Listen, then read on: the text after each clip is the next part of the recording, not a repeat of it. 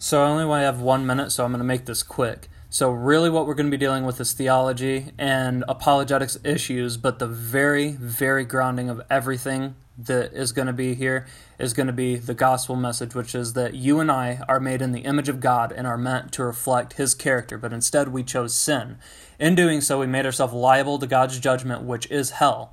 God will condemn all sinners because He is a just God. But the good news of the gospel is that Jesus Christ, who is God in the flesh, did what we couldn't do by living perfectly, and then He willfully took on our punishment, which is death. So by turning to Him from sin and trusting in Him alone, you can be saved. That means you can have salvation and eternal life simply by trusting in His finished work. And that's the only way you can do it. It is by grace alone. You can't earn it.